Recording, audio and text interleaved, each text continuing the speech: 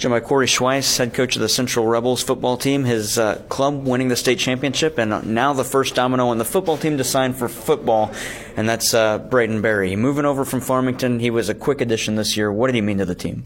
Well, he actually filled a hole we had.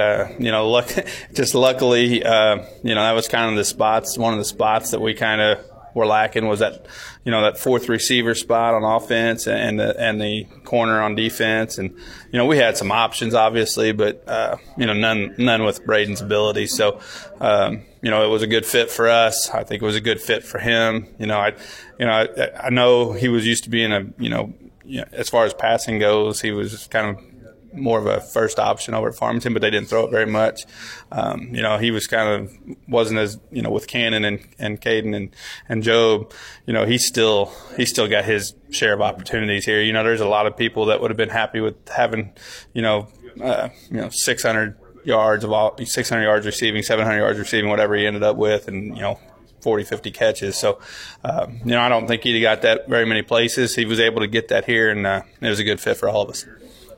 Him coming into the year and the team for the past, I'd say, handful of seasons, you guys made that run to the state playoffs and then weren't unable to get that state playoff victory. And then you add him at the start of the season. Was this team with that addition? Did they have a different mindset? Yeah, I think even before the addition, we had a mindset. We knew after last year when Cardinal Ritter beat us that they were going to be moving up, and with us beating Valley Catholic, they were going to be moving down. And we knew that things were going to get restructured within the class, and Class 3 was probably going to be, a path that was doable this year without the, powerhouse private schools. So we were very confident and thought that we had a good opportunity to make a run at it this year. Obviously, it helped getting Braydon over here. It's like I said, it just was one of those spots. We didn't have many, but it was one of the spots that we would have had to try to fill with somebody maybe not varsity ready. Now, we think we're confident coaches. We feel like we could have got somebody varsity ready by the end of the season, but again, they wouldn't have had the ability and the ability to do things like Braydon had. I mean, he was a number one receiver for us, playing basically alongside three other number one receivers. So we were pretty fortunate, and then obviously had Case to throw to him.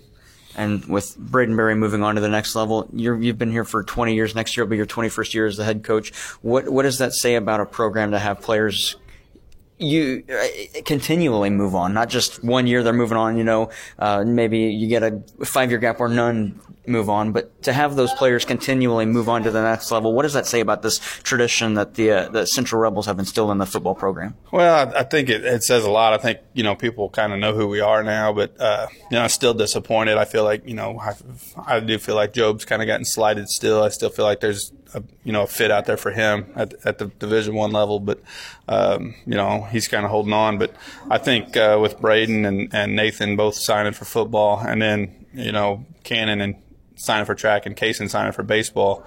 I think, if they weren't good at every other sport they played, we probably, and Caden could sign for football too. We probably could have had 6 or 7 guys probably sign out of this year's class, which is really unheard of. But, but it also says a lot because they weren't just football players. They're just really good athletes. And we have multiple guys in this class that are going to be multi-sport all-state athletes, which is unheard of. And, Braydon coming over is as athletic as any of them. I know he didn't spend 4 years here, but, I think if he'd have spent 4 years here like the rest of them, he would have probably just been up there with the rest of them and been having all the accolades that all the rest of them had because, you don't find 6'3", 6'4" kids like Braydon as athletic as he is and can do the things that he did. Had really good hands as well. So, he was a good fit for that class. I wish we could spread those guys out a little bit more, but it's going to be hard to replace for sure. How special has this group been?